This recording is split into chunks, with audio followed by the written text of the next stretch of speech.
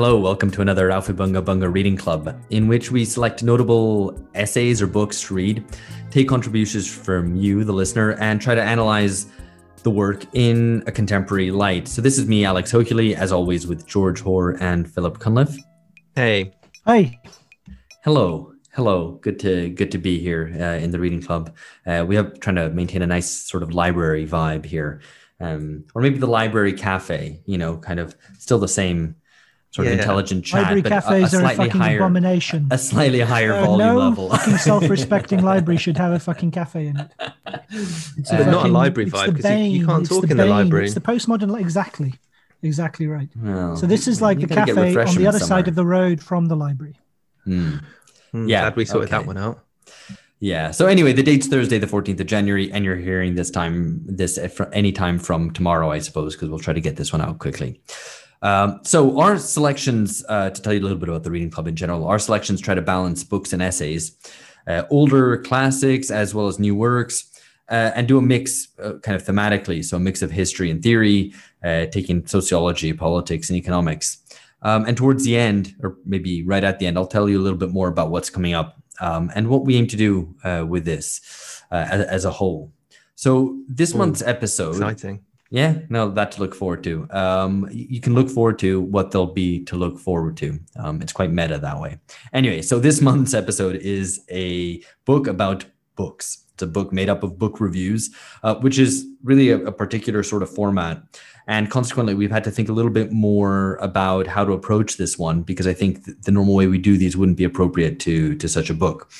My idea, and well, it is really my idea because I've been the one who's produced this month's episode, is to avoid talking too much about what the author, Wolfgang Streeck, said about the other authors, and then debate whether Streeck is right about what he says about the works that he reviews, and whether the reviewed works are good or not, because I think that'd be too mediated. I don't think that would make good listening.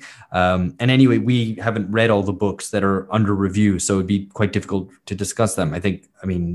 Looking through the description, the list of books reviewed, I think I've maybe read 3 or 4 of them and maybe familiar with another 3 or 4, but that's barely half of them. So what we're going to do instead is talk a bit at the beginning about books and book reviews in general.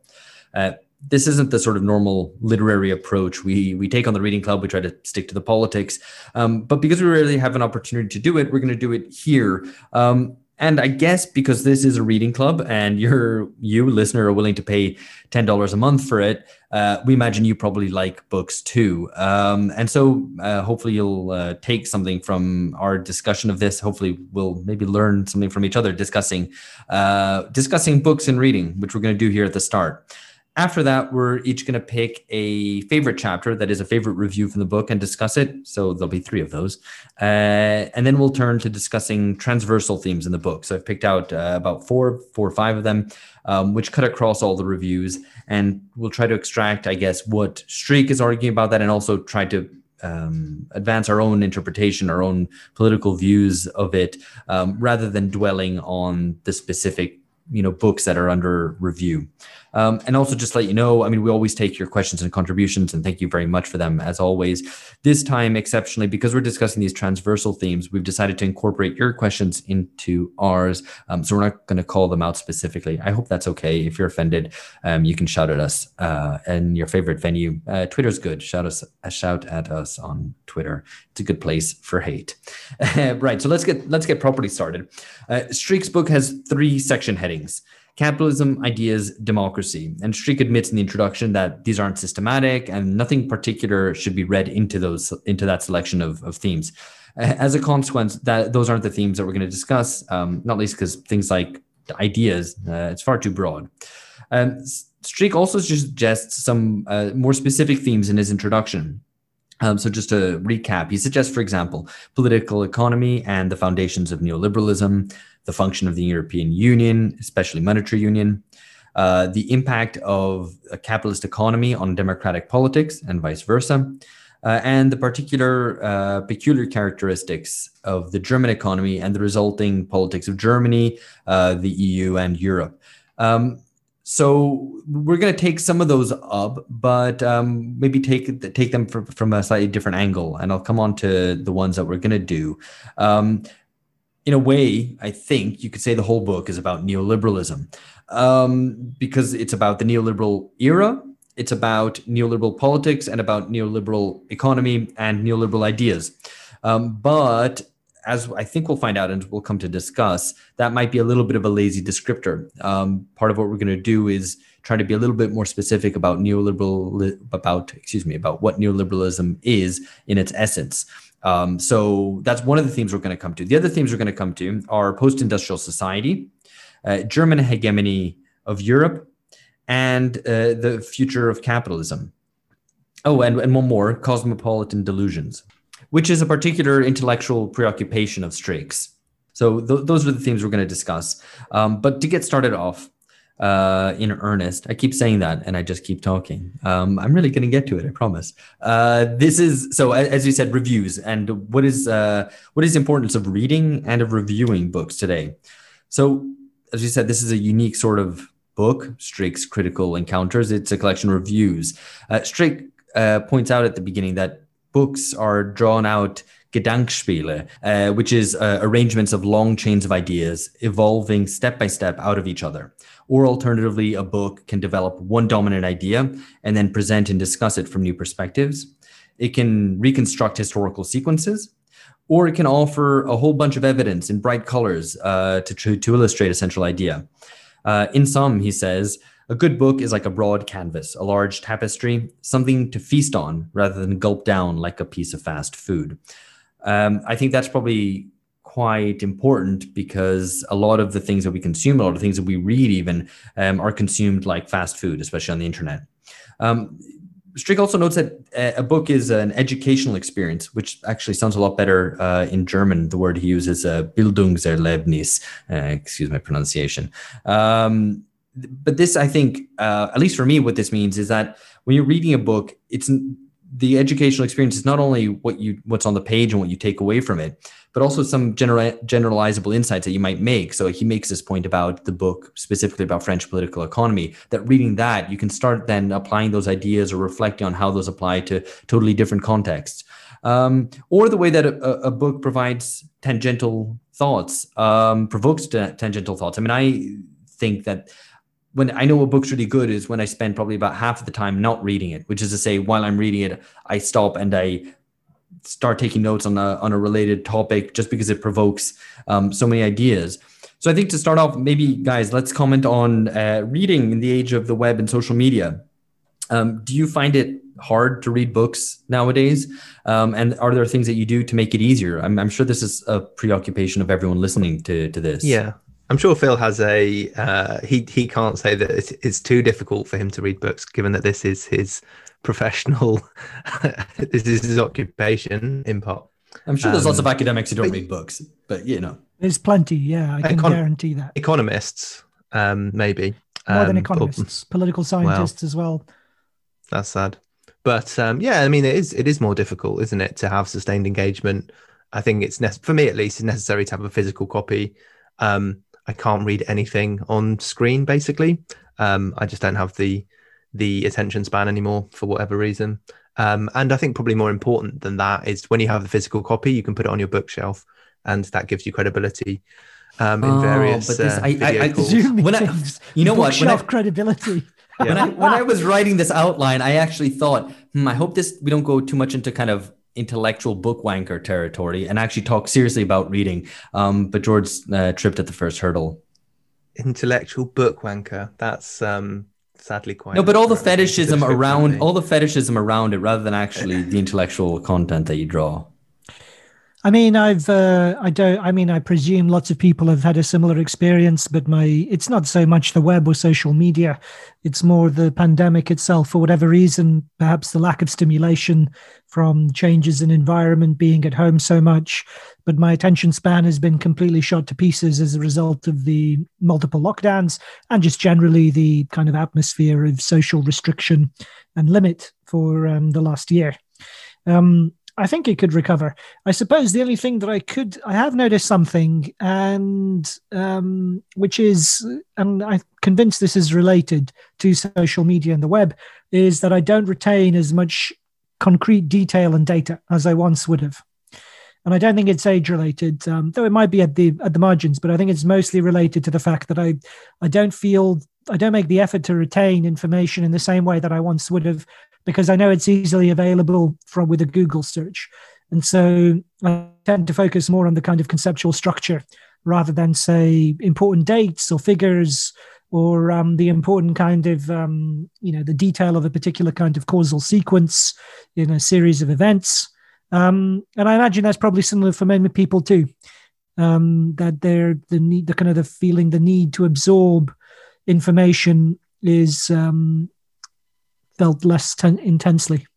Yeah, I mean, I think for me, obviously having a job, it means that I can't read like successively for many hours a day during like the morning, which is for time for me personally, I have the most concentration and attention. So I'm often when I get a chance to read a book, I kind of I want to get some really interesting idea or something which will be like, okay, I've learned something, and who cares about dates and facts? I want an idea which will change my opinion, change my entire understanding of politics or the world. And obviously that's doesn't happen in 90 minutes reading a book. I mean, that's obvious. Yeah, I mean, it's interesting. I think obviously for the podcast, we all end up reading a lot of books. I mean, more than we would anyway. And I think it's made me be a little bit better at reading. I don't want to say badly, but just about being less perfectionistic in reading. Like sometimes you just need to consume a book in 3 days because you're gonna interview the person, at the end of the week, and you've got to get a gist of it because you don't have time because you have other responsibilities, job, etc. And that's actually been kind of useful because I was always too preoccupied in like absorbing every little last bit of the book.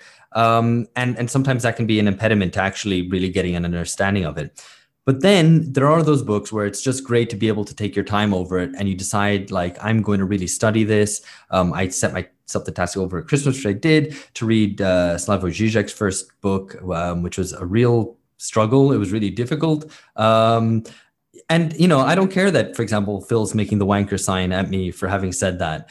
I'm being intellectually serious, and if that makes me a wanker, then so be it. But anyway, that was just it's nice when you are able to sit with a book, and as I said, spend probably about 50% of your reading time actually not reading and instead tweeting ideas that you just had, which is maybe not that productive, but actually it does help you kind of digest things. So it's nice to be able to do that, and I think it requires really just switching off everything else to really allocate yourself time to read rather than just trying to wedge in bits of reading amidst other things. Yeah, it's also nice, I guess, to do that and then to tell everybody that you've done it and that you're obviously very smart for having read this. Well, I was just telling my friends, you two guys. I'm not telling anyone else. Yeah. So So let's turn to book reviews rather than reading. I mean, I liked Streeck's opinion to reading and how important it is, but also Streeck introduces some discussion of why a book review. I almost feel like he's having to defend why he's put out a book composed of book reviews. But I think it's interesting. I think there's some interesting things there. Just to quote one thing that he says about it, I never read a book expecting perfection. There's always something missing. And even the most outstanding intellectual productions and immediate reports, the most outstanding intellectual productions are immediate reports from the frontiers of knowledge, preparing the ground, if all goes well, for their future revision. So it's never complete, it's never finished. There's always a missing element. Maybe refer back to our episode with Todd McGowan on contradiction and how everything's contradictory. That's what it reminded me of, that even the book, which seems perfect and whole, still has holes. So with that in mind, what do you think the merits and demerits of book reviews are as a form? And do you think the job of a book review is to expose what's missing, or maybe even plug that missing bit in what's presented in a book? I think there are different sorts of book reviews, some of which are useful because they essentially summarize the book and so save you time from reading it. Another sort of book review is sufficiently critical that you don't need to read the book, and it tells you what the book's symptomatic of, and that's also quite useful. But I think the best the ideal sort of book review is a review of a book that you've read, which gives a new perspective or critical questions on that book, and and then you feel like you're in a bit of a dialogue with the book reviewer. And I think that's the case of some of the reviews of the books that I had read in this collection. And that's, I think, the ideal sort of book review, taking something really seriously, because obviously it takes ages to read a long book, a dense one, an important one. And so, yeah, just things that you hadn't understood or you hadn't grasped on your reading. The book review gives another perspective and, makes you think again about the book that you've read. Yeah, I mean, maybe what's a bad book review? Because I think a bad book review, in my view, would be a consumer book review, which says, should you go out and buy this book? Will you like it or not? Which I don't think is particularly useful. I'm not sure about that. If you've read any of the 1-star reviews on Amazon of some of the great books, they are brilliant. There's even a Facebook page like philosophy in 1-star Amazon reviews, which is great content. Ideally, I guess there is a useless sort of review, which is 4 stars, product received as expected in good time. It's like, the thing is, I didn't mean reviews by consumers. I mean consumer reviews. That is to say, a book reviewer reviewing it for market purposes, telling the reader, should you buy this book or not? Is it good? Do you, like in the way that a lot of cinema review is, should you go see this film or not? Those are bad book reviews, in my opinion. No, they have a place as well. If they're talking about genre fiction, for example, what's the best new crime books? If there were a reviewer whose judgment I trusted, it would help me navigate which book I'm going to read on my next holiday. Yeah, okay. I guess that's more market. Yeah, like a market-oriented book review. I think the really good ones are, I think, as George has already said, ones that start a dialogue with the book. So they introduce what's in the book so the reader is on the same page as the reviewer, but then starts kind of having a bit of a debate with it. And I think the one that I'm going to talk about as my favorite one in this is definitely the case, and kind of poking out what those holes are as well, and trying to drive at them. So unless Phil, any comment on book reviews? No. So let's move on, actually. So we're each going to talk about which is our favorite chapter, that is to say, which is a favorite review in this book. So we can go into depth, I guess, into more of some of these specific ones before we talk about the transversal themes. So George, first of all, tell us what's yours. So a book that we've mentioned or discussed times on this podcast, Peter Mayer's Ruling the Void. I think the review of that is really great. I mean, it's a book that I think is really necessary for understanding contemporary politics, particularly in Western Europe. Of course, the main thesis, this kind of simultaneous withdrawal of elites and masses from the representative process, leaving a void which has all of these symptoms across Europe and beyond. So yeah, I think it's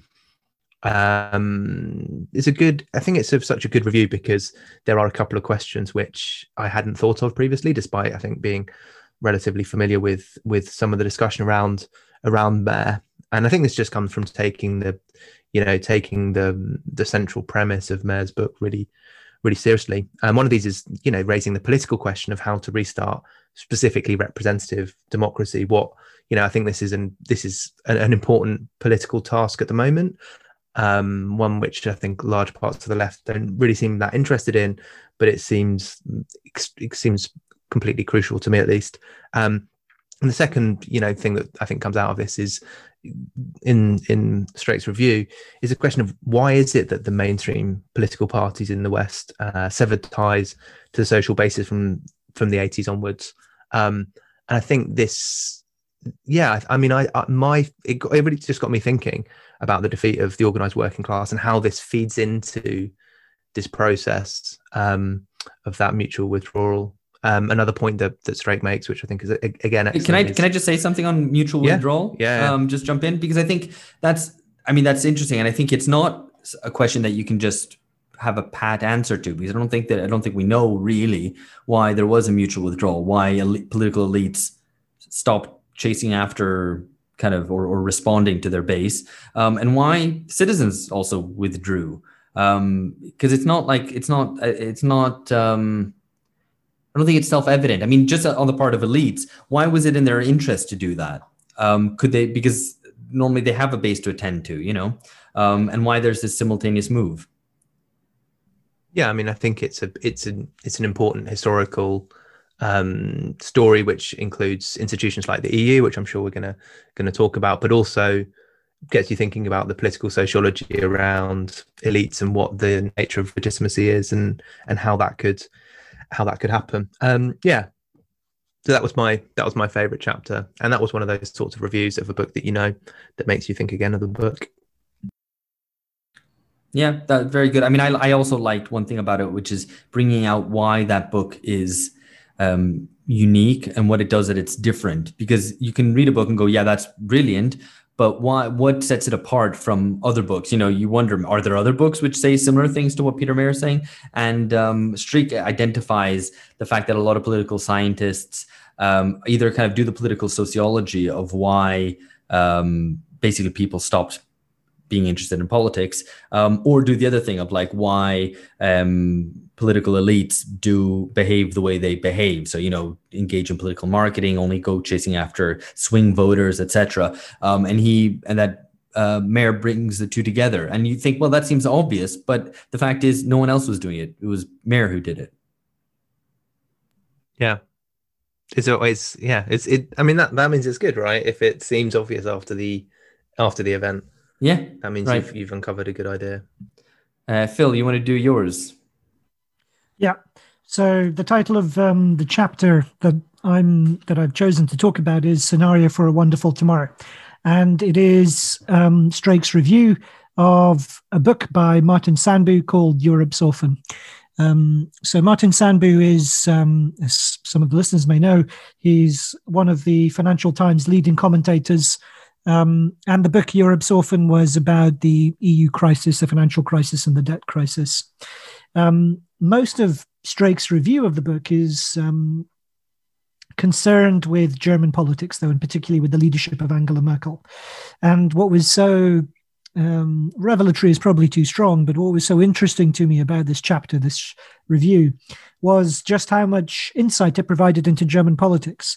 And it was it's particularly interesting at the moment because it's so difficult in the Anglophone and particularly the British press to find any account of what's happening in Germany at the moment, given that there's still this kind of ongoing, prolonged search for a replacement for Angela Merkel, who comes to the end of her tenure this year as a tremendously important and long-serving chancellor. And it's still not clear who might replace her or what the new kind of order would look like in a post-Merkel world.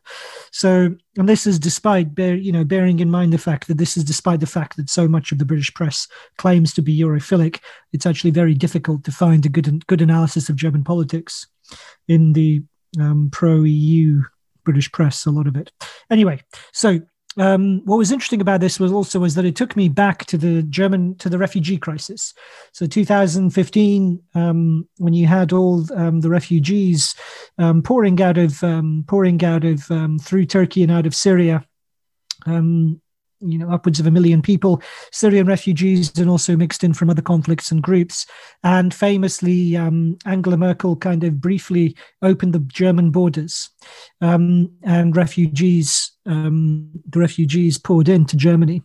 And I remember, so what was particularly, this is what Streeck helped me understand, because at the time, it was tremendously puzzling to me that you had this outburst of seemingly extraordinarily radical enthusiasm, and you had so many people actually marching behind a very old-fashioned radical slogan: "Open borders, abolish borders."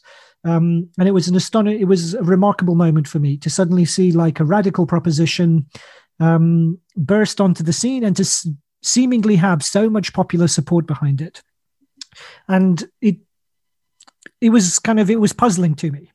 And I never properly understood it. Retrospectively now, reading from the viewpoint of 2020, 2021, in some ways you can see it kind of the open borders protest, that you had this burst of popular enthusiasm for what seems such a unlikely and hitherto fringe political position, that in some ways it prefigured some of the BLM protests that we've seen over the last year. And anyway, so it was a puzzle to me at the time, and I've never seen a better account of it than what I read in the review of Martin Sandbu's, in Streeck's review of Martin Sandbu's book, and particularly that he explains how German domestic politics effectively engulfed Europe in this particular moment. So Angela Merkel, it was crucial. So it was crucial for Angela Merkel to recover moral high ground in the context of the Greek debt crisis, when protesters all over Europe, and in Greece particular, were walking around with placards of Angela Merkel with Hitler moustache, and the tension over Greece's continuing in the Eurozone was so bitter and intense. And at the same time, it was how the CDU and Merkel in particular effected a transformation or an attempted transformation to German demography and political economy, so that the German politicians were particularly attuned to Germany's demographic problems and aging population, lack of population growth, and how they're going to be able to support this aging population with such a large, given the fact that the productive part of the German population is shrinking, and that in effect you had a lot of highly trained, highly skilled people among the refugees and migrants who came into Germany in that point. And what effectively Merkel achieved, according to Streeck in the review, was that she achieved this transformation by making it humanitarian. So instead of devising a kind of a systematic and justified and elaborated immigration policy, and a policy of kind of growth and justified account of why Germany needed a particular kind of migrant, and how they might work to convince Germany's voters and citizens. Instead, it was effected through the idea that they had to do it because this was what international humanitarianism and human decency demanded. And so I just found it a tremendously convincing account of a period that was still puzzling to me. And the humanitarian, and this I think is very important, because that effectively the open board, what appeared as a radical open borders sentiment, was in fact humanitarian rather than political. So it wasn't an idea of a transformed account of state and society, but rather based on this overwhelming spasm of sympathy for as alleviating human suffering rather than transforming society. And I think that's crucial to understand to the politics of that open borders moment. And indeed, it passed very quickly. So it melted away and has kind of receded. Anyway, so an excellent account of German politics and a very hitherto puzzling moment of what happened with the refugee crisis at that particular point. Yeah, I think that's absolutely right. Though I think pointing the finger, better put, at humanitarianism isn't exactly right. Because I mean, what is at issue is Merkel's absolute prioritization of tactics over strategy, which is a point that Streeck made in conversation with us when we interviewed him at the end of last year. It's her insistence or her mode of operation, which is almost like what people like Tony Blair were criticized earlier. And people forget this in holding up Angela Merkel as the leader of the free world and whatever, that she is as flimsy and flighty as a Blair, completely responding to media signals rather than having any kind of consistent plan. And that came across, but I think it's consistent with what I said, right? Because it is. There is no vision of transforming German society. But what I'm getting to is that people might respond, yes, but so what? Because ultimately, what we want to defend is not good capitalist rationale for importing workers to raise productivity, to make up for a labor gap, blah blah blah blah blah. We would say no. We should do things based on common humanity, or should do things and exercise power in a much more direct way. So if people are suffering, we should go and help them rather than hide behind some, kind of obtuse capitalist justification, right? But I think the point being that look, something good came of this. Why should we care about the reasons, right? Why should we care if the reasons are? Well, look, I mean, Wait, are you asking, or you're saying that this would be what someone might say? This is what someone might say, and I think maybe the answer to that, so to playing devil's advocate there and trying to come up with an answer, is that Merkel didn't really have a plan for integrating these immigrants, right? In fact, these refugees. It's not systematic. So although it's good that those 1 million people, many of whom, kind of stranded at Budapest station, being tossed from one country to the other with none of the European neighbors wanting to take them in, them acting as a bargaining chip with the EU's deal with Erdogan, as it would later become. It's good that they were able to find a home. But I think there, it's not just about opening the borders. Of course, that being better than maybe them stranded in a kind of citizenless no man's land. But it's that they still need jobs. Very few were hired. There probably wasn't there wasn't housing built to accommodate them, and so on. So I think that's probably the kind of answer to why not just accept and cheerlead the big humanitarian gesture. Well, because it's humanitarian, I think, is the point. So, it's an unsustainable politics. So, obviously, kind of with respect to the people concerned, their lives have improved. And I wouldn't call it purely as a kind of capitalist logic or something with respect to their integration into German society. No, I wasn't saying that was. Yeah, I was saying more the kind of justification of plugging holes in the labor market and things like that. No, sure, but those concerns aren't small ones either, right? Demography, productivity, and growth are serious long-term questions for which answers are needed one way or another. So I think the issue is that it was humanitarian. So in the sense that it does nothing to address the source of the conflict or the dynamics of the conflict, and also that it wasn't justified democratically. So it wasn't justified as to why German citizens should have buy-in to this particular vision for a future for German society, but was justified on the basis of moral obligation and international law in order to boost Merkel's standing vis-a-vis EU rivals and competitors in the context of an intensely difficult and tortuous debt crisis. So I think all of those things factor in as well. And though the lives of the people who've been absorbed into German society are certainly improved, but the question, the conflict and the origins of the conflict remain. And it worked to a certain extent, at least to Merkel being awarded Time Person of the Year 2015, and her personal brand was helped greatly by this. So it worked on her terms.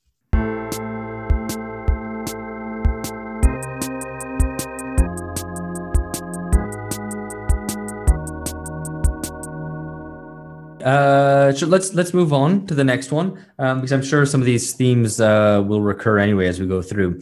So my favorite one, I actually had difficulty choosing. I was going to choose the very first chapter on the factory and the global factory, and actually I'm definitely going to read that book. But I thought I'd have less to say about it. And actually the one which really prompted a lot of thought was a review of Quinn Slobodian's Globalists, a book which I read well and provoked a lot of thought and really helped clarify my own thinking of what neoliberalism is. I think it's a fantastic book. We had Quinn on the podcast. What was it? Probably about 2 years ago now. But it's worth reading that book. It's worth revisiting that episode or listening to it if you haven't heard it. 2 episodes. 2 episodes, in fact. Yeah, that's right. Because we recorded the interview and then recorded a discussion amongst ourselves about it. So why did I find a review about a book, a review praising a book that I've already read, interesting or good? Because, what is it telling me that's new? And I think what it does is extract what is unique in a similar way to what George was saying about Peter Mayer's book, about Streeck's review of Peter Mayer, that Streeck's review of Quinn Slobodian's Globalists teases out what is special about it and what its, I guess, rivals in explaining neoliberalism don't do. So for me, I think that book threads a line between neoliberal ideas and neoliberal practice. And I think a lot of discussions about neoliberalism are one or the other. So it either focuses on Hayek or the kind of original theories of neoliberalism in the Mont Pelerin Society, or it talks about neoliberal practice. And often these things don't match up. So you'll often find discussions about popular discussions saying neoliberalism is, all about the market against the state.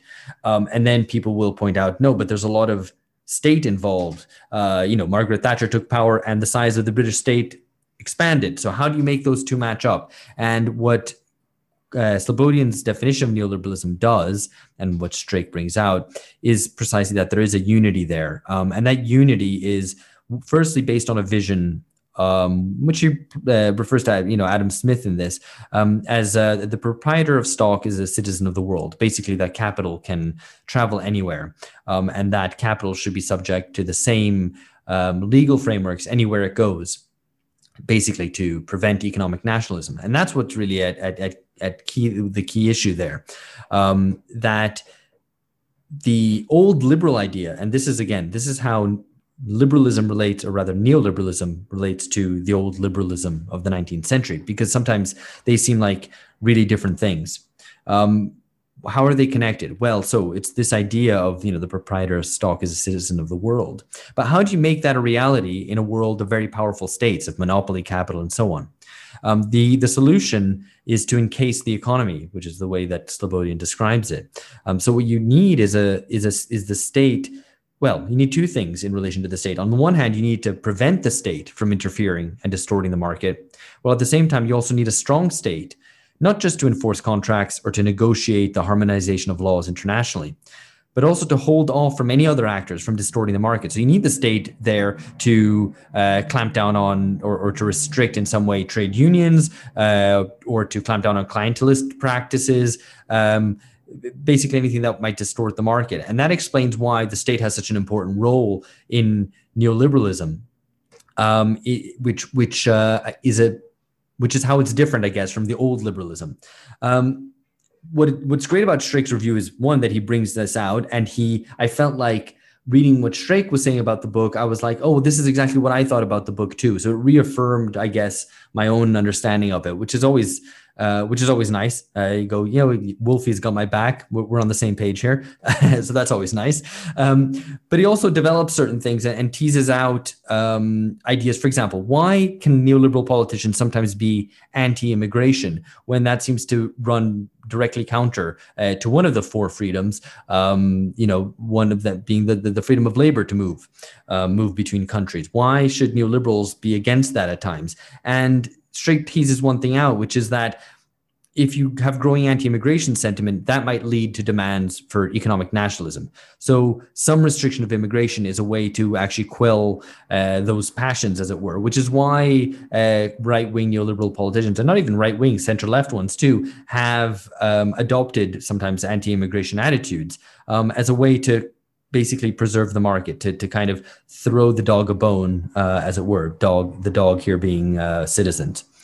And the other thing I think that Streeck does in this review is do that thing where he points out what's missing. Even in a very, very good book, there's always going to be some element that's missing. And so Streeck teases out two things that Slobodian could have done, or maybe not should have done, because it's a book of scholarship and not of political polemics. But he points out how Slobodian doesn't discuss how the left has bought into neoliberalism, the way that economic nationalism has even become the enemy on parts of the left, principally with regard to immigration, of course, a defense of open borders, but also applies more broadly a certain skepticism towards economic nationalism, because it, presumably merely conceals a barely hidden fascism behind it.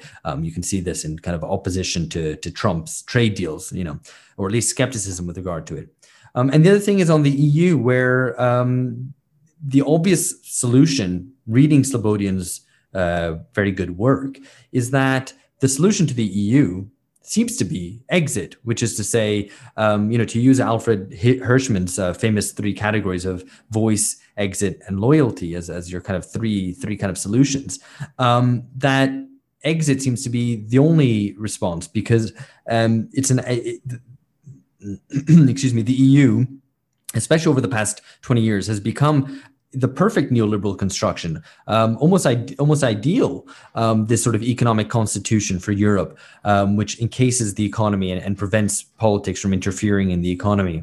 And so the only solution seems to be exit from the EU, which is somewhere Slobodin doesn't go. But I guess Streeck's review is great in teasing out that kind of opening there. I mean, I think it's the most important review in the book in one sense. I think if you want to try and boil down the whole intellectual project of the book that or the collection of essays that Streeck's written, I think I would argue you'd find it here.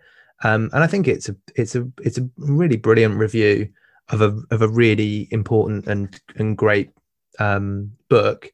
But it's also more than that. I think the some of the kind of, exactly as you were saying, Alex, some of the implications, particularly political implications of the analysis, are of primary importance, to European politics today, and of course, in Brexit context as well.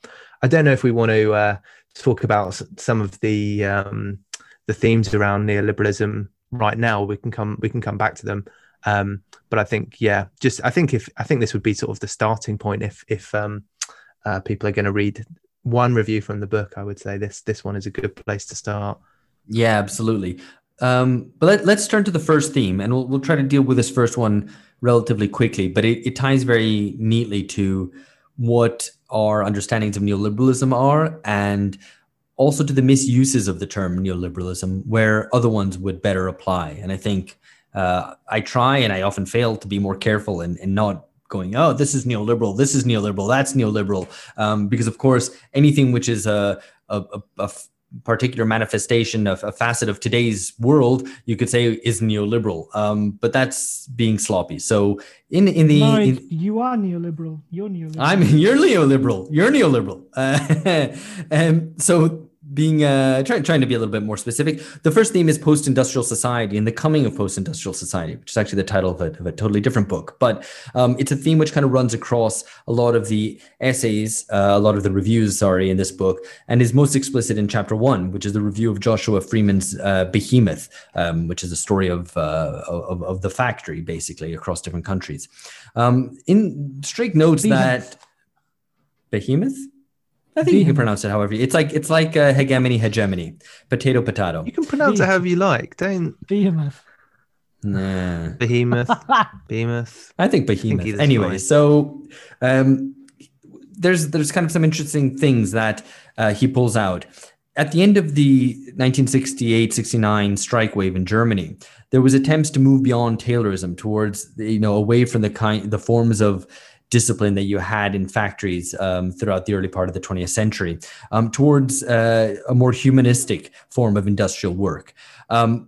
It's interesting that he notes that this failed because it didn't satisfy workers and it didn't really satisfy bosses. But this is obviously a form of, I guess, collaboration between capital and labor to change the labor process, to make it more amenable to workers, to make workers happier in their job. Streeck notes, though, that this is a typically social democratic approach, which is, rather than the Marxist approach, which might seek more liberation from work, this sought liberation in work. But what's interesting there is that there were certain ideas about perhaps having more flexibility on the job, which become important ramparts of neoliberalism. Other elements to note is also kind of transformation in the factory, how the factories are constructed, where they are found in cities or outside cities, as they increasingly are, and the size of the factories. And these are all important things in changing in transforming our social landscape. So Streeck notes that there's no large agglomeration of production or of workers anymore, that what's centralized nowadays is only management. Management is centralized at the global level, but production is dispersed all over the place, and often dispersed into maybe smaller factories or factories at the edge of cities, rather than having this great concentration of factories in city centers as you did in the 19th and early 20th century. Streeck notes that workers, in turn, work on what they want, and the alienation from their work, the alienation of their work from their lives, which was characteristic of the factory in the industrial age, is a thing of the past, which is to say there's been a melding of the private life and your work. which is something that I think we all know, especially if you're a freelance worker where your work kind of bleeds into your free time and vice versa. If you're an Uber driver, complaining about being a podcaster, Alex. Yeah.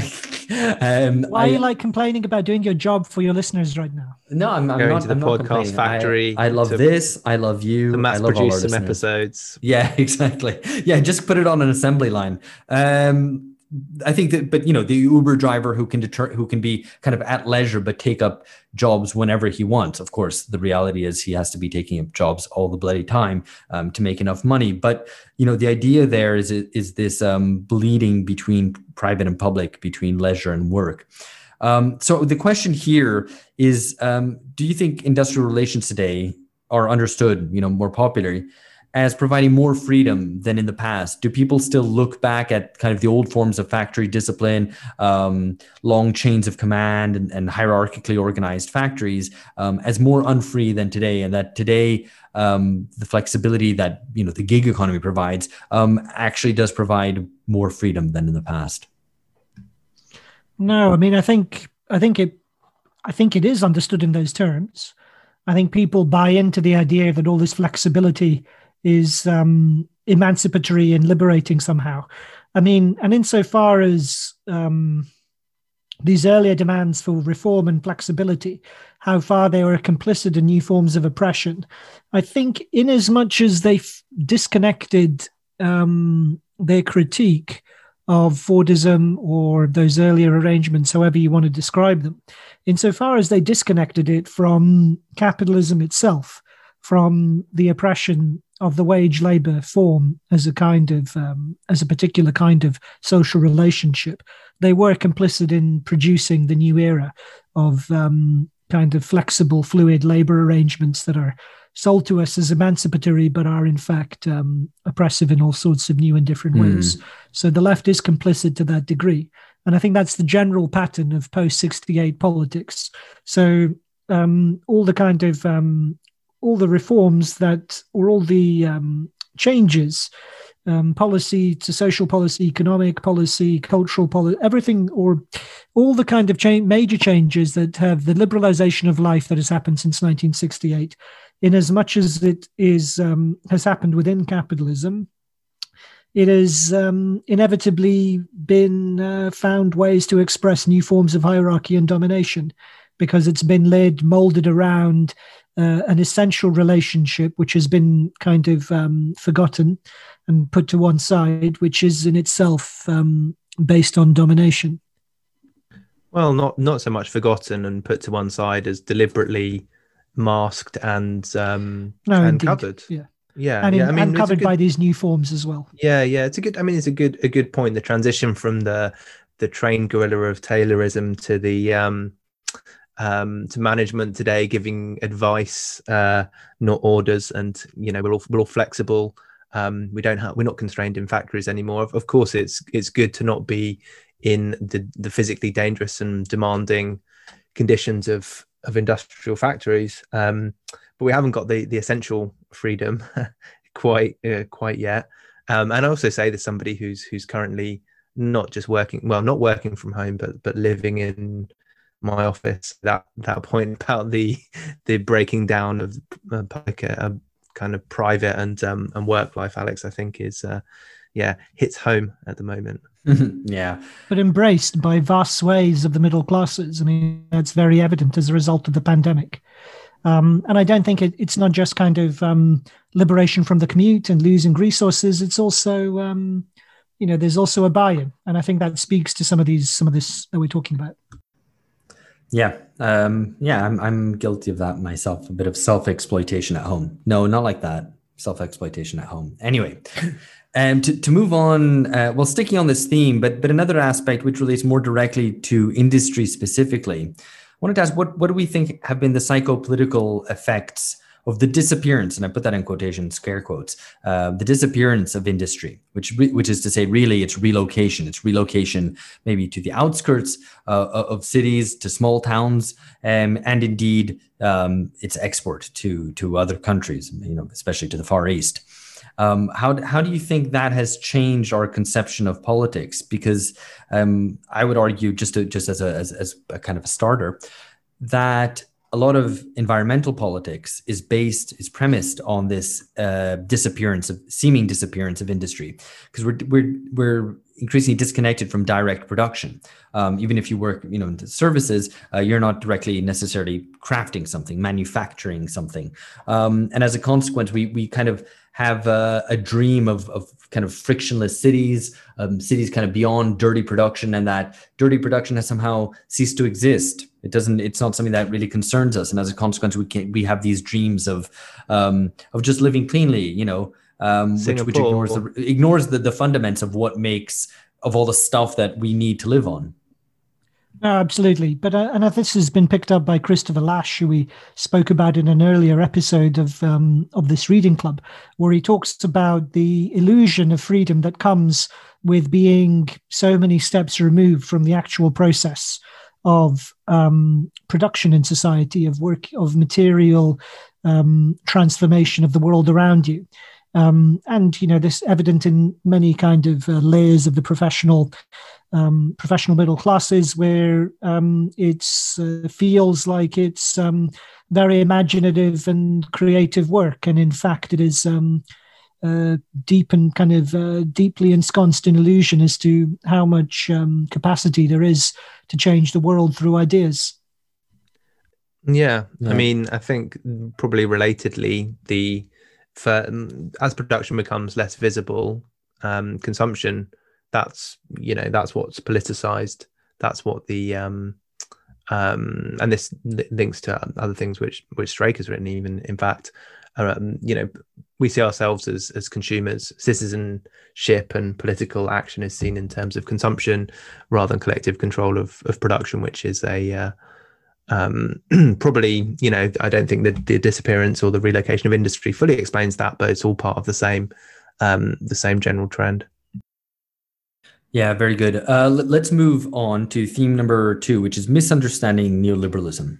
And there's several different angles to this.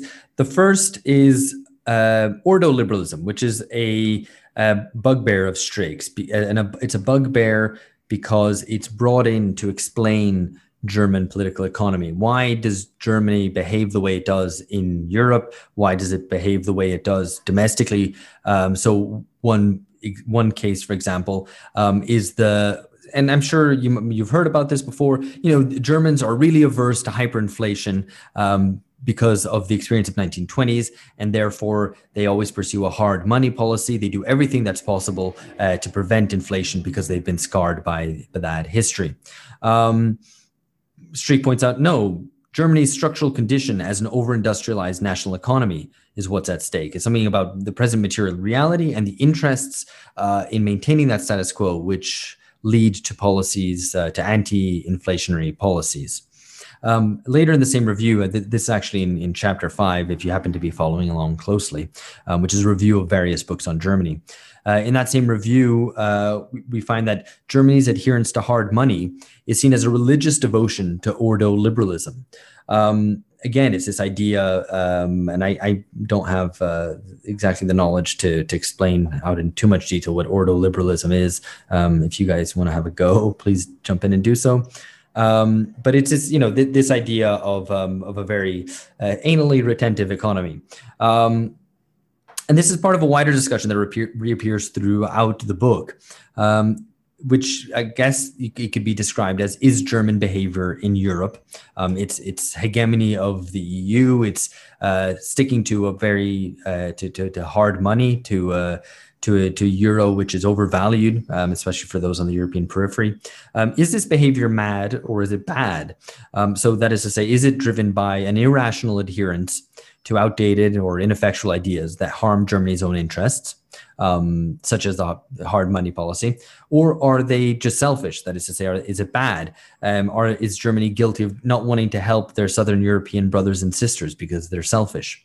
And Streeck finds in the ordoliberalism explanation both factors.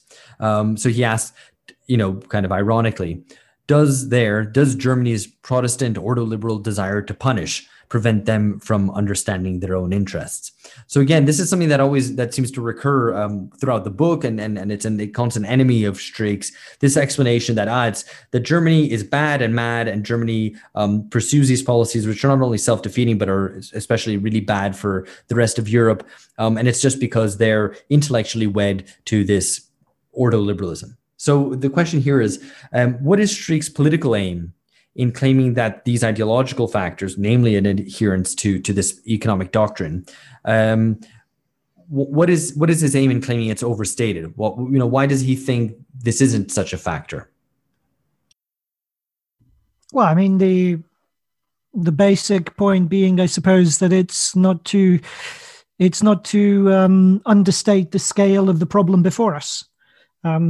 The conceit that it's simply kind of, let's say, Germany's domination of Europe is the product of kind of an illusory set of ideas, suggests it can be more easily changed than it can, when in fact it's much more structural. And this is out in many of the reviews, the deep underlying questions of how Germany is organized.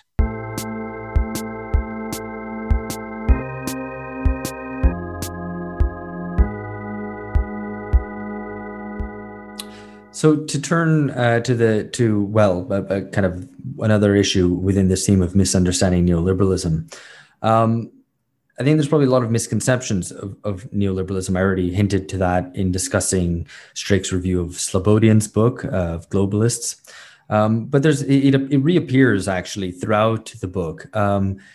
Firstly, in chapter 2, which is Streeck's review of Vogel's book on money, where Streeck notes that it's what Vogel does, which is really useful, is break with the antinomy of market versus state, of economy versus politics, which is often part of the popular misrepresentation of neoliberalism, that it's all about market against the state, and therefore, we need more state welfare to counteract neoliberalism. Misunderstanding that they're a pair, historical and systemic interdependence, Streeck puts it. That there's no state sovereignty without credit. There's no credible finance without sovereign reinsurance. That is to say, states bailing out failed banks. And that it's precisely at those crisis moments that the distinction between market and state is exposed as a myth. We can intellectually separate them, but in reality, they're conjoined at the hip. We also find this in Streeck's review of Mark Blythe's book on austerity, which I imagine maybe lots of you will have read or at least be familiar with, because it's one of the kind of foremost arguments against austerity politics, which obviously, I guess his argument became very popular as most Western economies were subjected to austerity over the 2010s. In the review, he discusses whether this idea of austerity and also by extension neoliberalism, neoliberal policies as a whole, are wrong ideas or are a product of real interests. And this sums it up, an idea that neoliberalism is founded on bad ideas about how to manage an economy, self-defeating ideas, that if only states decided to spend more, they could break out of this austerity trap. And basically, if we only followed Keynesian solutions, things would work out better. And Streeck gets to it that really we have to ask, why aren't those being pursued? First of all, in whose interests is it to maintain the current state of affairs? And also perhaps a bit more deeply that there's maybe more material and structural reasons for neoliberalism, which aren't just people adopted these ideas because it was in their interest, but something made neoliberalism happen. So first of all, thoughts on that? Yeah, I mean, I think the as I said previously, I think the review of Slobodian, that's a key chapter of the book, or the key review. And I think that what comes through really clearly is that the way to understand neoliberalism is as a legal framework for a specific sort of economy, a cosmopolitan economy. And that quote from Adam Smith about the proprietor of stock being necessarily a citizen of the world is brilliant. I think that really hits the nail on the head. And it does, I guess there are, on the one hand, popular misconceptions or quite simplistic ones about kind of, it's all about the market. But there are also, I guess, political understandings of neoliberalism on the left, which are would lead you to a different political strategy. So the idea that it's not, I mean, because this understanding, I think that Streeck puts forward or takes from Slobodian is quite institutional. It's quite, there's a heavy emphasis on the legal encasement of not of the economy actually, but of democracy. And this is very different to someone like David Harvey's idea of neoliberalism as a class war from above, or Will Davis's idea of neoliberal logic being essentially a quantification. The happiness industry is, I think, a really good illustration of these ideas. And this is what's come through, I think, in contemporary politics around the EU, that this is the pinnacle, this is the instantiation of this kind of political project and its apotheosis. And in this review as well, I think Streeck talks a lot about what the political responses are to it. But yeah, I think it's just I think a really important way to frame it, that it is an institutional legal project. Yeah, I also think that, again, to recapitulate a point I made earlier, but I think we should try to be precise when we use these terms. I don't just mean we, I mean people in general, because a lot of the things which are discussed as consequences of neoliberalism, social, cultural consequences, changes to subjectivity, a focus on competition, individualism, atomization, whatever, should be described in their own terms, because in some ways, all of those are internal dynamics to capitalism, and they were there before neoliberalism, and whatever kind of capitalist formation that comes after neoliberalism will continue extending them, unfortunately, if nothing is done about it. So when we talk about, if you talk about individualization, we should use that term rather than talk about neoliberalism as this kind of catch-all, because again, these factors predate neoliberalism and could go beyond them, because we're really talking about is capitalism. It's not just neoliberalism that if we somehow were able to go back to 1963, that these things would all be kind of completely erased. They might only be more muted.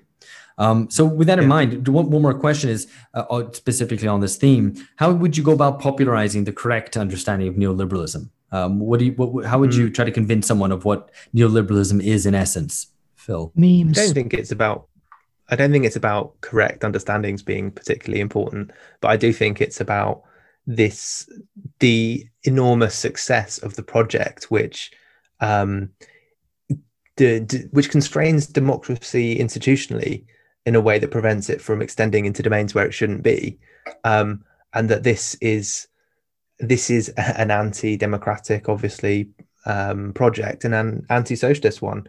And clearly, in discussions around Brexit, it was not a very successful argument made that this is the nature of the EU and that this is the position that the quote-unquote left should take, i.e. to be against the EU for this precise reason. So, yeah, how you'd go about popularizing this? Well, it's a good question. I mean, but how would you go about it? But what would be your popular? What's your 2-sentence explanation of what neoliberalism is? I think you've got to find a way to cut against misconceptions. I mean, I think that's the way to do it. So it's normally understood as kind of, as we've indicated, a kind of a culture of greed, of individualistic hedonism and materialism, of consumerism, of bankers getting paid too much and getting away with a lot of stuff, of cultural changes rather than specific institutional and legal changes over the course of the last 30 years. Globalization, free trade, etc. All these it's always conflated with all sorts of things. So, I mean, I think, the only way to really cut through is you have to cut against misconceptions or primitive and kind of superficial understandings. Yeah, I think one more thing is just that, which Streeck is really good in pulling out from the Slobodian review, is that it's not just, he actually kind of flips Slobodian slightly on his head. Slobodian's explanation of what neoliberalism is, it's an attempt to encase the economy, to encase the economy, to protect it from politics. But it's actually the other way around, suggests Streeck.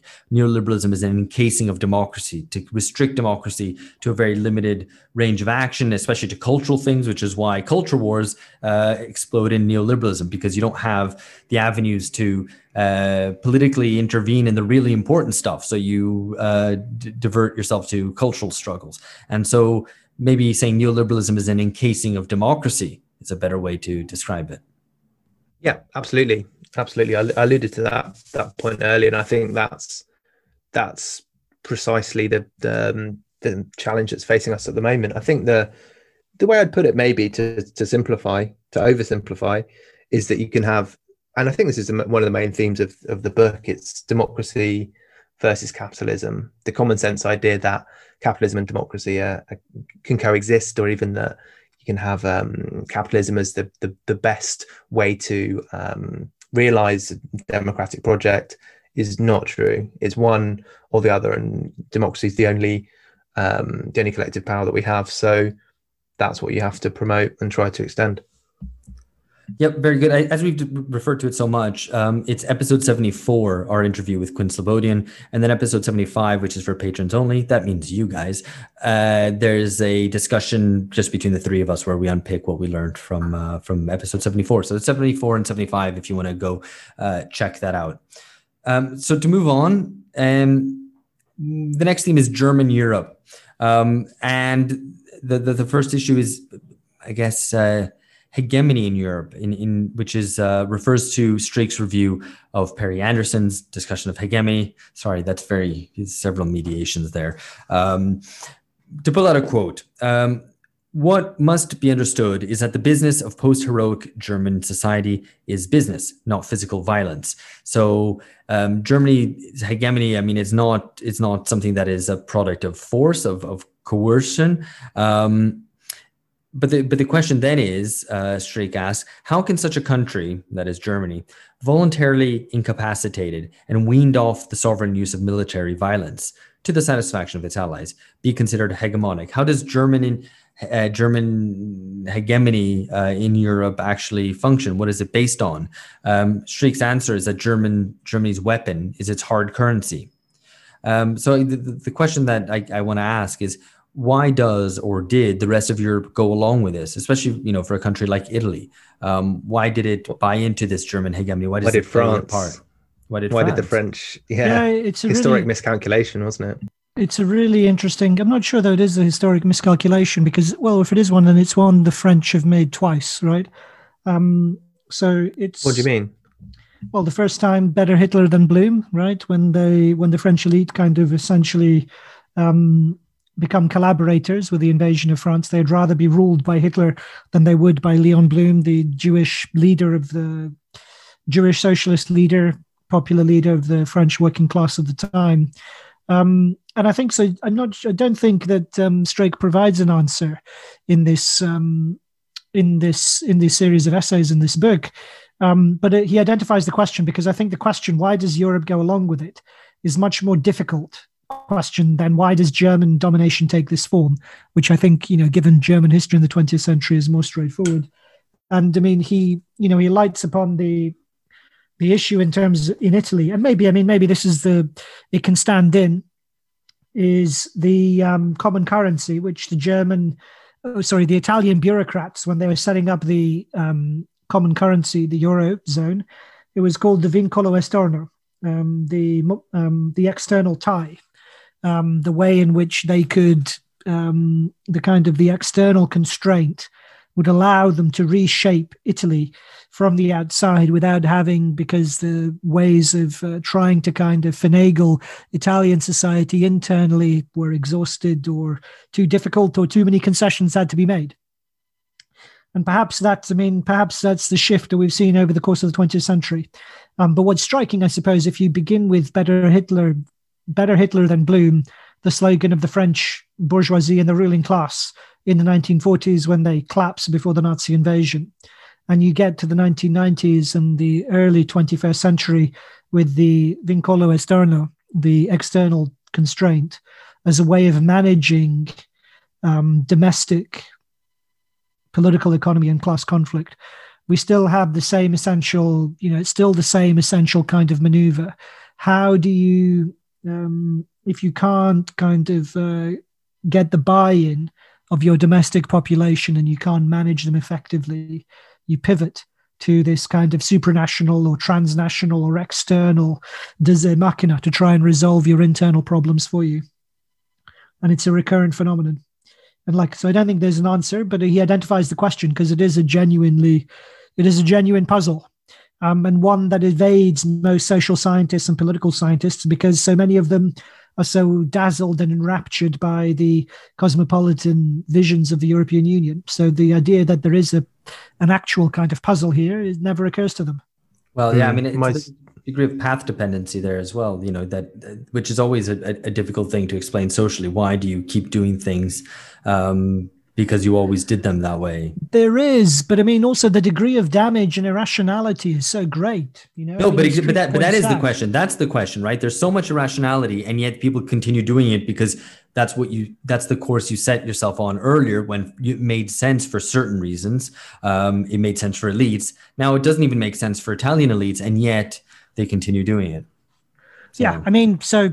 Sure. But I mean, well, I suppose path dependence maybe is just another way of restating the problem or redescribing the same issue. Yeah. So, but like I say, I mean, I don't think the sheer kind of the mystery of it, I think, isn't appreciated because, like I say, there is so much buy-in, particularly among Europe's intelligentsia, into the cosmopolitan visions, in fact, kind of supranational neoliberalism of the European Union. Well, yeah, I mean, I guess there are two separate questions then. One is why, particularly, did the French elites in particular think that having a single currency would be so much more beneficial to themselves than it would be to Germany? And that's what I think was a historic miscalculation. And then, yeah, why do they continue to go along with it? And that, I think that idea about the explanatory power of the kind of the relationship between elites across countries which is central to ideas around member state theory and all that sort of thing is something which escapes a lot of political science. But I'm not sure that they thought it would be so much better for them. I mean, when Mitterrand kind of so the trade-off, as Streeck identifies, is Germany gets reunited in return for a common currency. But the hope was that a common currency that was rooted in the German economy and kind of modeled around the Bundesbank and the Deutschmark would act as an external constraint, enabling Mitterrand to resolve internal problems of French economy that he was unable to do with the French working class. So he didn't choose the path of outright confrontation and destruction of the labor movement, as Margaret Thatcher did, and instead he went for the external constraint. So the same, I mean, not wishing to kind of make too fine a point of it, but the same maneuver that the French right performed in the 1940s, the French left performed in the 1990s. Obviously not as kind of brutal and barbaric as German occupation. And the French haven't suffered from the Eurozone as much as the Italians, the Spanish, the Irish, or the Greeks. But the maneuver, the essential kind of political maneuver is the same. It's a way of resolving internal problems that the ruling elite or the government is incapable of doing. So, I mean, I think that was, what pushed them into it. The mystery is why does it continue? Yeah. So speaking of internal resolutions to issues, I think one of the themes that comes up, and I'm just going to kind of nod at this, I don't know if we want to necessarily discuss it, but one of the recurring themes across the book is this idea that Germany treats Europe and maybe even the whole world as merely a facet of German internal politics, or rather it doesn't distinguish what is good for it with what is good for Europe. It ties them together because Germany conceives itself as post-national, its Europeanness as post-national, and even maybe aspires, certainly in the view of Jürgen Habermas, to dissolve itself into Europe. And that it sees as a good thing that everybody should do.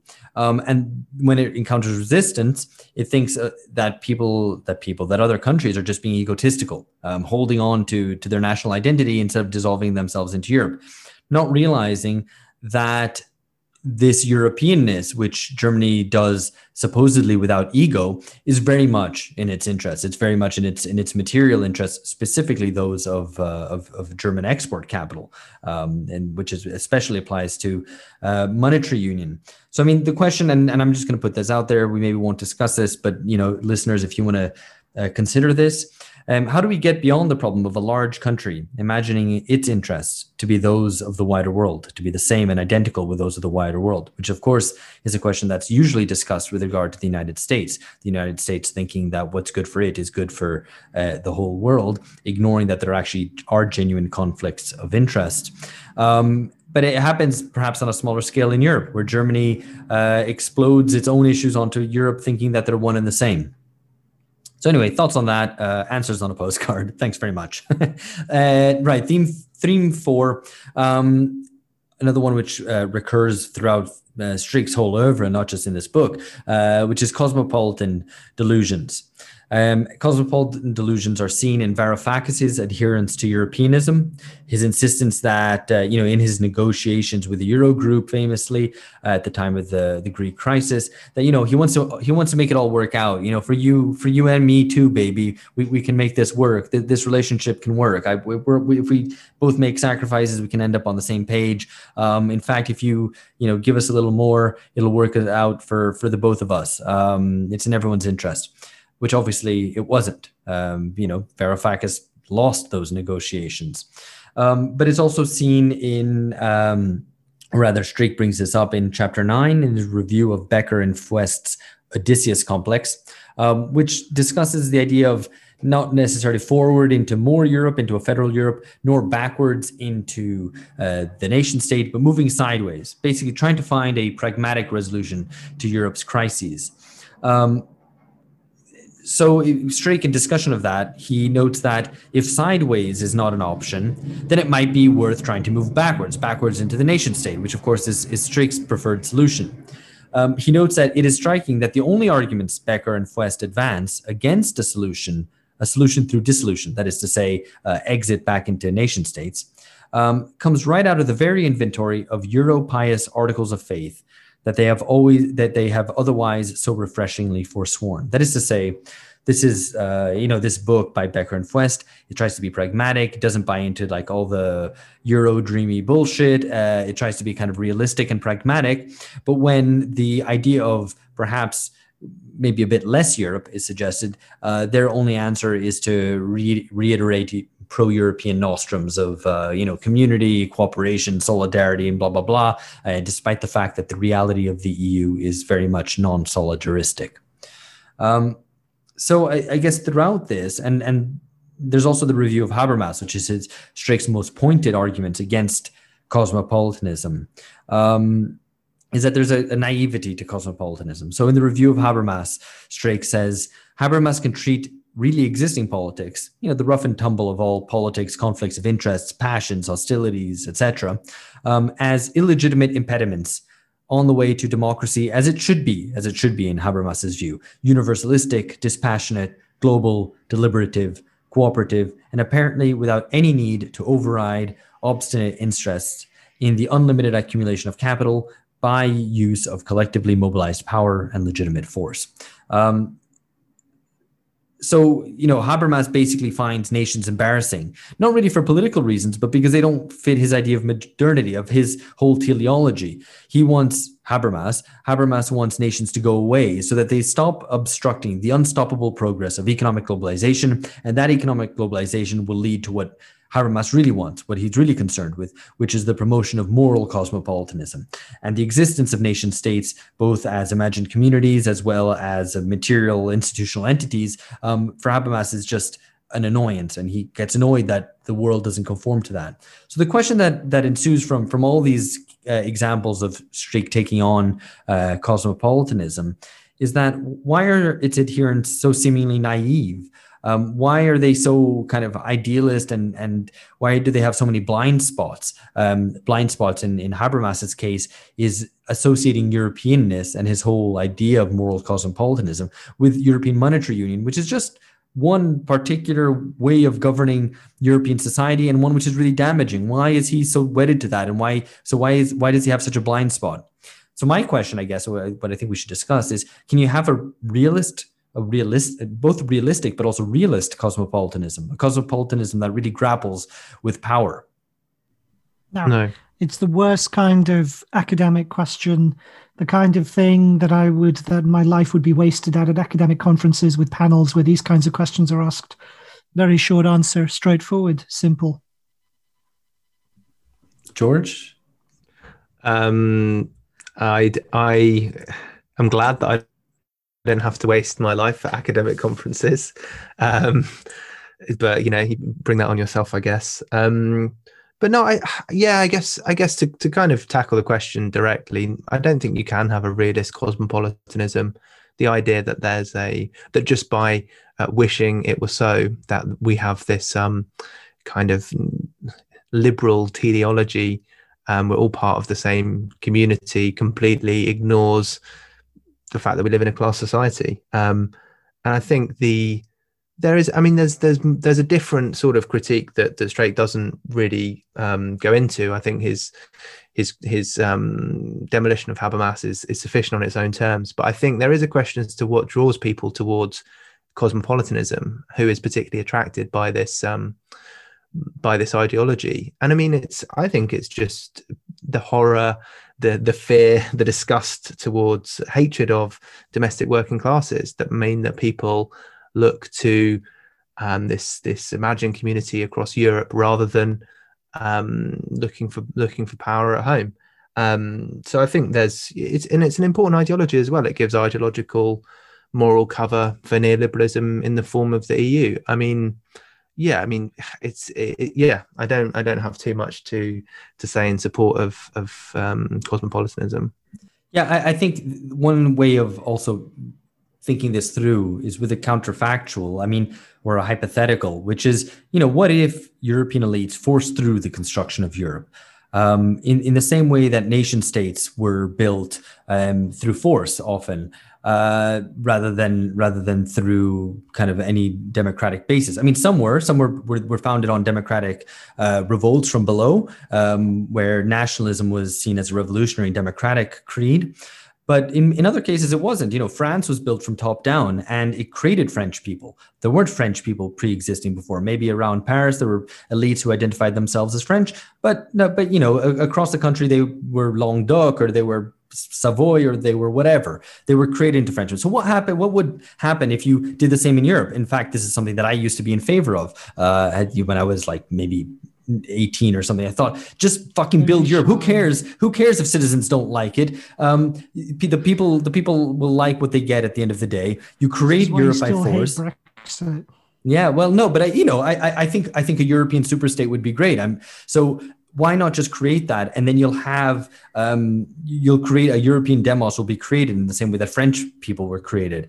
They can't. Why not just abolish class society? No, of course they can. No, of course they can. Yeah, exactly. I think George puts it well. I agree. But hang on. Let me just pursue the hypothetical for the sake of the argument that I'm trying to make, which is that even if you were able to do that, would a kind of moral cosmopolitanism ensue, even if people gave up their national attachments? Maybe not. Maybe what you'd end up creating would be a Euro chauvinism, a strong imperialist attitudes in Europe, which would not at all be the kind of cosmopolitanism that Habermas has in mind. So the point being is that merely overcoming the nation state as it currently exists doesn't necessarily lead to the moral cosmopolitanism that Habermas has in mind.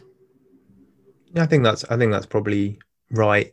Although that's not the way it's presented. I think the way it's presented is often you're either cosmopolitan or you're nationalist, in the sense of being racist, xenophobic, and probably even fascist. So it's always put in identity terms, which of course is not particularly helpful to kind of practical politics, helpful to some people's obfuscations and attempts to avoid it to a greater or lesser extent. I think it's a as I said before, it's part of the dream of a specific fraction of society who would like to flee the nation and would prefer to not have to deal with domestic politics and domestic class struggle. Okay, very good. I think we did have one more theme, but I don't know if we're going to have time to fully discuss it because it might spiral off into a very long discussion. We'll try to come back to it instead. But the theme was the future of capitalism. Oh, God, you left all the juicy stuff till the end and now you have to cut it. Yeah, that's how it works. I just want to leave one question hanging, though, which Streeck addresses. I can't remember where, but basically referring to the notion of consumer societies, individualized societies where we aren't grouped together into parties, into civic associations, we're increasingly atomized, and in which legitimacy for states rests on being able to access a world of consumption. Of course, that raises the question, what happens if that suddenly gets taken away? Then we might really see the legitimacy of existing states really crumble. But we're not there just yet. But the question that I want to leave hanging and have you maybe mull over, listener, I certainly will mull over it, lots of mulling going on, which is that if the problem of the 19th century in terms of making political organization, especially radical socialist political organization, was a lumpen proletariat, that it was very hard to organize lumpen proletariat, those who were bereft of land or of any property, but who weren't organized in factories and could therefore be organized in trade unions and political parties and so on. So that was a problem in the 19th century. The problem today is the hedonistic middle class, the middle class whose only real engagement or connection to society is through consumption. And these people can't be organized either. And I think when Streeck says hedonistic middle class, I don't think he just means, the kind of well-off, those working in professional managerial occupations, but probably includes the working class in rich and middle income countries, all those who are described as being middle class by the business press. But of course, many proletarians in that, but proletarians who have access to sophisticated consumer goods. So to restate the question, if the problem of the 19th century is lumpen proletariat, is the problem today the hedonistic middle class? We'll leave you with that. And just to finish off, I'm going to tell you what's coming up. We've got another reading club, which is being recorded at the very end of this month, will come out at the beginning of February. And it's a book which is probably a bit more straightforward than this one, just insofar as it's on one theme rather than many different themes. We're discussing Richard Tuck's The Left Case for Brexit, looking at arguments for popular sovereignty in a context in which Brexit, which is now, I guess, finally over, Brexit was reduced to behind closed doors negotiations over trade. So it never ended up being really the politicizing moment it could have been. So we're going to kind of reflect back on that and reflect forward what the lessons we can draw from it are. That'll be out at the beginning of February. But if you want to get your questions in, please do. That'll be the 28th of January. So you've got 2 weeks to do that. Then looking forward, we've got the whole of 2021 basically planned out for this reading club.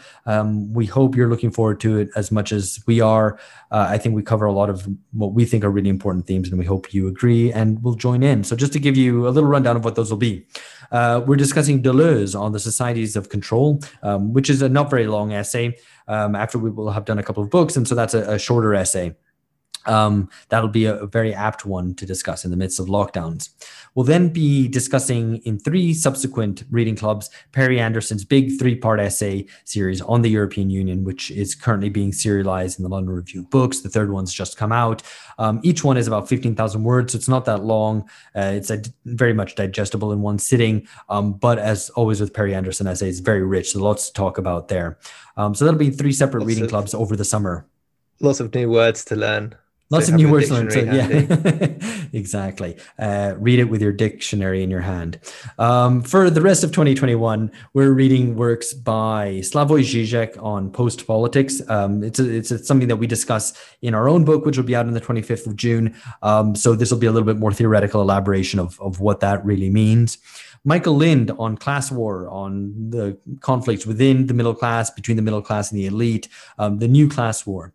Then we're discussing Eva Luz's critique of emotional capitalism. So the idea that capitalism is cold and bureaucratic and distant, well, no longer, it seems. Capitalism tries to engage us in ever more emotional ways and indeed commodify our emotions, perhaps even. We're also discussing Michael Lowy's distinctions between Marxism and Romanticism, which maybe sometimes are confused in the left. So I think that'll be something interesting to explore. We have Ellie Zaretsky on psychoanalysis and the spirit of capitalism, looking at the relationship between psychoanalysis and how psychoanalysis has changed over the 20th century, as well as how it's influenced the spirit of capitalism, different forms of capitalism over the course of the 20th century. And finally, Marshall Berman's classic, All That Is Solid Melts Into Air. If you haven't read it, it's essential. I'm looking forward to rereading it and reading it carefully. And that's a fairly hefty book, but we've left it to the end of the year. The rest are either short books or essays, so should definitely be digestible. It's not too much of a heavy reading burden. So we're looking forward to that. We hope you are as well, and we hope you join us, and tell your friends if they might be interested in it as well. That's it for now. Thank you very much. Goodbye.